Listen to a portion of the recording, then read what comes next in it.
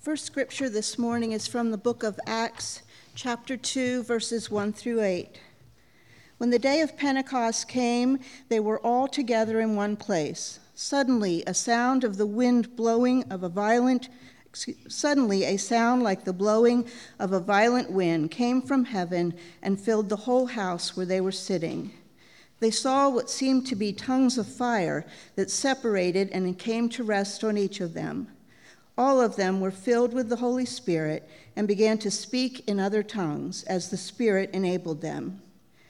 Now there were staying in Jerusalem God-fearing Jews from every nation under heaven. When they heard this sound, a crowd came together in bewilderment because each one heard them speaking in his own language. Utterly amazed, they asked, "Are not all these men who are speaking Galileans? Then how is it that each of us hears them in his own native language?"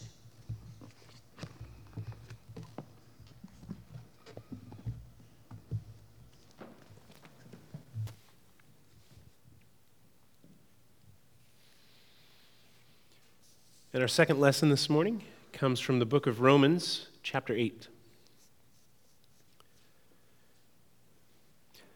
So then, brothers and sisters, we are debtors, not to the flesh, to live according to the flesh. For if you live according to the flesh, you will die. But if by the Spirit you put to death the deeds of the body, you will live. For all who are led by the Spirit of God are children of God. For you did not receive a spirit of slavery to fall back into fear, but you have received a spirit of adoption. When we cry, "Abba, Father," it is that very Spirit bearing witness with our spirit that we are children of God. And if children, then heirs, heirs of God and joint heirs with Christ, if in fact we suffer with him so that we may also be glorified with him. I consider that the sufferings of this present time are not worth comparing with the glory about to be revealed in us. For the creation waits with eager longing for the revealing of the children of God. For the creation was subjected to futility, not of its own will, but by the will of the one who subjected it, in hope that the creation itself will be set free from its bondage to decay and will obtain the freedom of the glory of the children of God. We know that the whole creation has been groaning in labor pains until now, and not only the creation, but we ourselves, we who have the first fruits of the Spirit, groan inwardly while we wait for adoption, the redemption of our bodies. For in hope we were saved. Now hope that is seen is not hope, for who hopes for what is seen? But we have hope for what we do not see, and we wait for it with patience. This is the word of God for us, the people of God. Thanks be to God. Will you join me in prayer? Come, Holy Spirit. On this Pentecost Sunday, we invite you to blow afresh through our midst. Breathe in us a newness of life. Bring fresh understanding to our minds and fresh sight to our eyes, that we may see you at work in our lives and in our world. We pray this in Christ's holy name. Amen.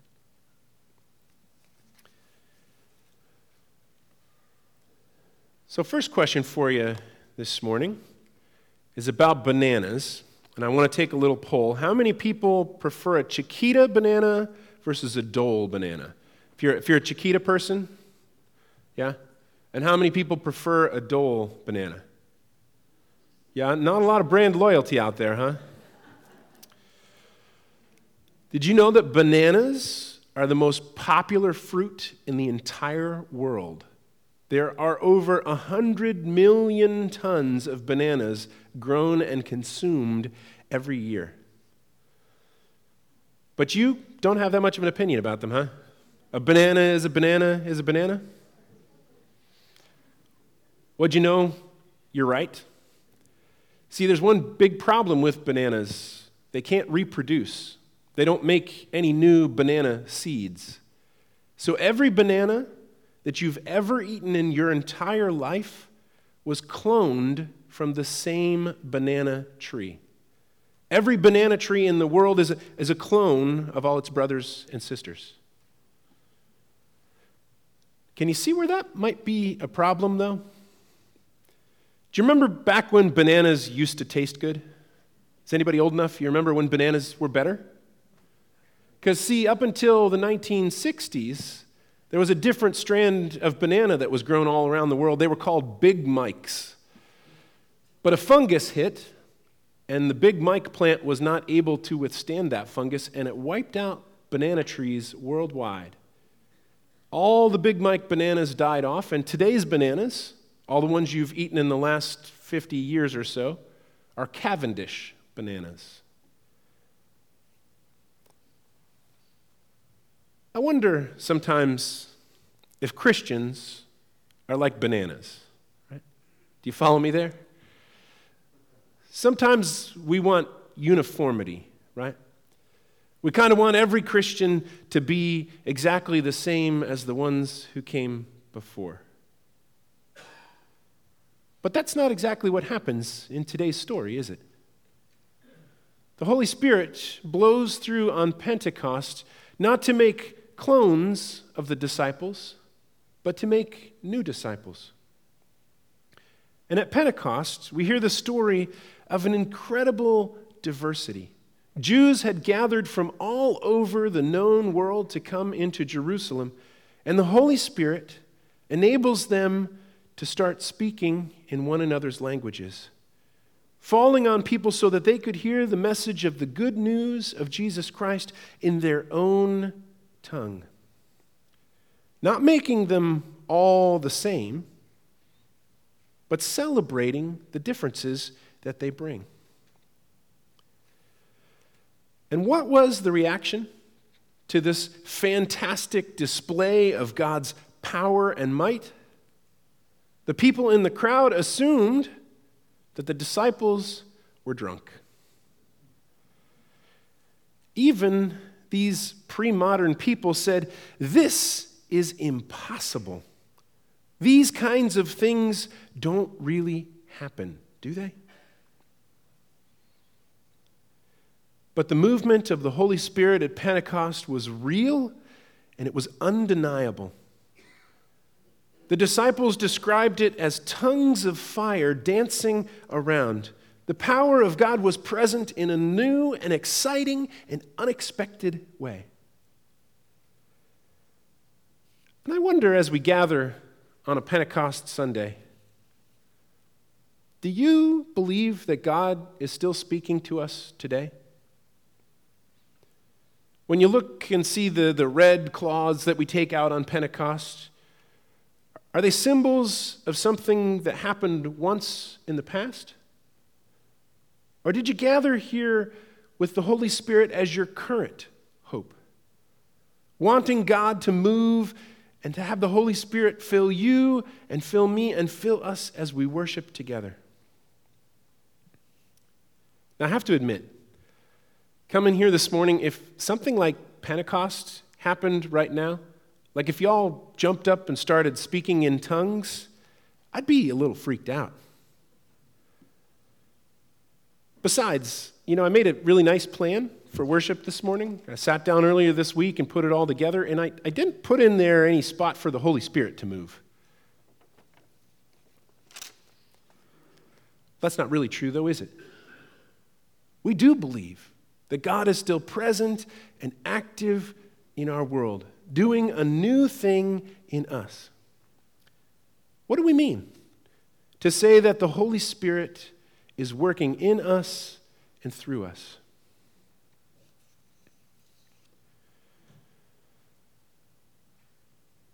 The early Latin words for spirit is animus. It's the root of the same word as animator or animation. It's the thing that gives life. What is it that makes you animated? What is the driving force behind your life? As Paul reminds us in Romans, there are a lot of spirits that can drive us. Some of us are driven by a spirit of greed. Others live out of a spirit of fear or a spirit of anxiety. Some of us drag around with a spirit of depression. Others chase after the spirit of power. Some of us burn with a spirit of lust or chase after a spirit of envy or are controlled by a spirit of addiction. As we pointed out in children's time, there are some unseen forces in our world, and especially in our lives. There are unseen forces that can shape us in profound ways. We may not always be able to see them. Sometimes we can't quite name them, but we feel their effects. The spirits that animate us. But Paul offers us something different. He says, what would it mean to have the Holy Spirit? To have God's Spirit animating you? Instead of the forces of this world shaping our hearts and our minds and our lives, what would it mean to be shaped by God's Spirit?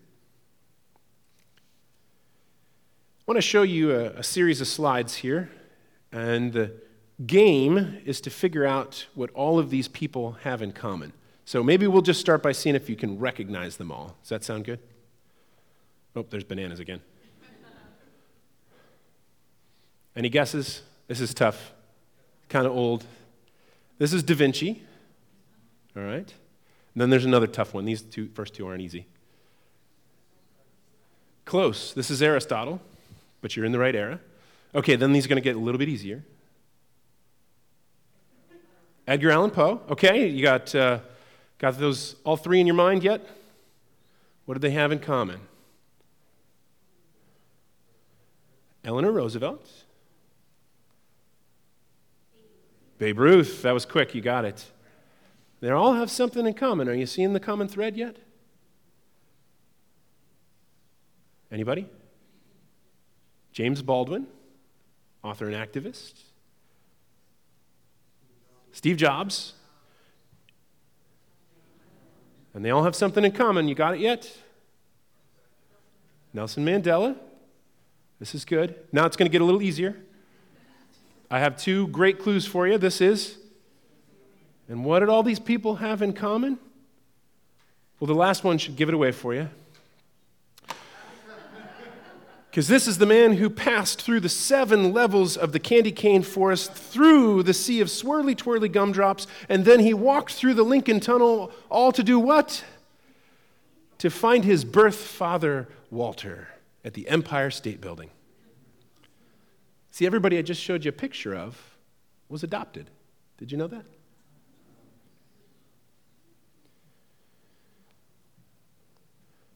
But Paul says we're all adopted.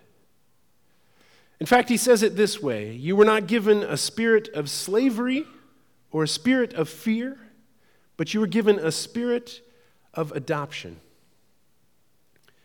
He's making reference all the way back to the Israelites and their move out of Egypt in the Exodus, reminding them of the time when God led them with fire by day, or cloud by day, fire by night, the time when they had to keep moving forward, reminding them of the trust that they had in God, that God would lead them to the promised land and would not let them slide back into the darkness of Egypt. So what does it mean when Paul says that we're all adopted? Now, there's probably a few of us gathered here who were adopted, right? But Paul uses the analogy saying that every Christian is adopted. Some of us in the room are related, but a bunch of us are not.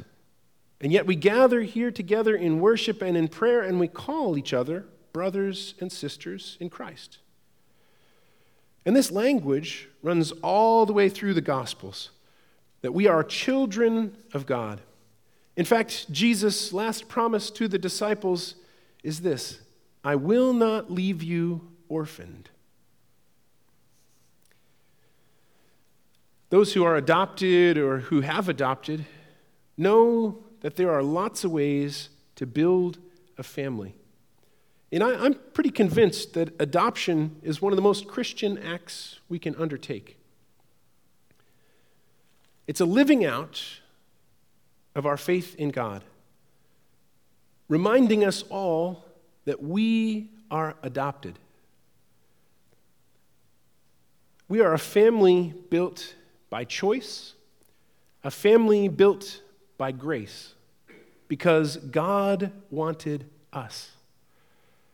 In the Old Covenant, under Abraham's rules, you were born into the faith.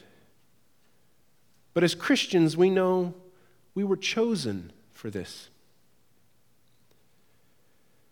Now, when you adopt someone into the family and the paperwork is finalized, the adoptee has all the rights, all the responsibilities, all the privileges of being a member of the family. One who is biological and one who is adopted, there's no difference between the two. I had a friend in seminary who had 4 children. 2 were born to her biologically, and 2 were adopted. She was giving a talk one day, and she said, "If you ever come up to me and ask me which 2 are my real children, I will fight you like a mama bear." Because we are adopted. Because God loved us and welcomed us in. We're part of a new family. And with a new family comes a new set of rules, right? To be part of the family, if you live under this house, you live under these rules. But Paul said it's not about the rules, it's about the love. A way of living that's connected to the Holy Spirit. A way of living where we invite God to animate our lives, to guide our thoughts and guide our steps. And Paul says when we live in this way, inviting the Holy Spirit in, we'll live in a new way, with new fruit. Fruits of love and joy, peace and patience, kindness, goodness, faithfulness, gentleness, and self-control. So I remind you this morning that you are adopted, chosen by God's love, welcomed into a new family. You're sitting today beside your brothers and your sisters in Christ. So as Paul reminds us, I remind you, you are adopted, you are loved by God. Do not be afraid, but be bold, and know that God, by the Holy Spirit, is at work in your life. Amen.